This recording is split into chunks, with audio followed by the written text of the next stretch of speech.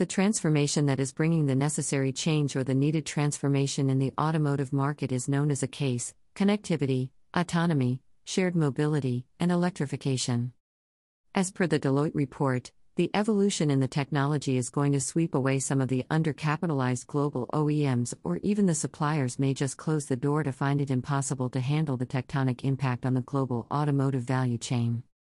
The ways the automotive companies are trying hard not to get wiped out from the market.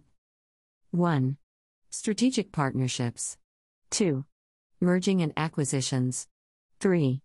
Bridging the gaps in the technology domain with competitors. 4. Global innovation hubs like Israel are being harvested as fertile landscapes. 5.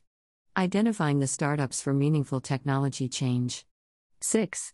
Heavy investment in technology solutions. 7. Digital transformation initiatives for the manufacturing process to drive efficiencies. 8. Involvement in smart factory solutions. 9. Cobots, digital supply networks, artificial intelligence, predictive maintenance, and even blockchain. However, it is not a technological investment, but digital twin and digital thread play equal importance in the Industry 4.0 ecosystem. The Industry 4.0 implementation in the automotive industry is also not a simple one-day solution. It also deals with challenges in every stage, starting from the development to the end stage as well as in the supply chain system. Well, think about an organization working on a pattern that needs to change overnight to match up with the development pace happening in the market. There will be hundreds of issues and problems that each organization group or team will find hard to tackle. In Japan, lean management principles are popular in automotive companies. Nevertheless, the shortage of finding the right person to handle such technologies is huge. Even language is a major barrier in a lot of countries. The key questions Deloitte addressed for the automotive companies are: 1. Which advanced innovations will impact the auto industry the most over the next decade? 2. What will future customers demand? 3. How should I fund the investments needed? 4. Do I have the right talent to fulfill future expectations? Well, yes, the industries need to keep the questions in their plans before going for the next technologies. With electric vehicles and autonomous vehicles, you can provide the customer with trust and a good product. The customers are ready to invest in inexperience. The automotive industry has become a lucrative as well as status quo. Customers are ready to spend money for the next comfort and are in sync with the latest technology. Another important thing is with the funding. A transformation from the existence to the next leap of technology will embark you on a journey of fundamental monetary loss.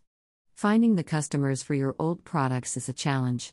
The solution to reuse the old products and present them in a new style needs a good creative idea. And last but not the least, can I leap into the new ecosystem with my current resources? Is it better to close the doors or maintain the old ways and hand it over to someone is a tough decision but sometimes needs to be done. In India, many airlines started the cheap travel journey, providing the king-like experience at a low cost, but failed miserably, even with the acquisition of another airline. Sometimes, much-needed patience is needed to grow the business, but maybe time is not permissible. So guys, I hope you like the content. It is interesting to talk about the influence of Industry 4.0 in the automotive market, how it is reshaping the industry and also reshaping some of the key OEMs present in the market. Well, you never know if you're not able to improve or keep the pace with the technology advancement. It's a completely uncertain fate or journey for the company. So, what do you think about it? Do you think that technology should be advanced in such a pace? What do you think about the customer demand or the consumer demand? The way the shape or the way we are going in the futuristic industry, is it good for us, or should we take a hold, or should we make more stringent policies? What's your opinion? Feel free to share it in the comment section. Have a great day, have a lovely day, and kindly don't forget to subscribe to ledlights.blog. Bye.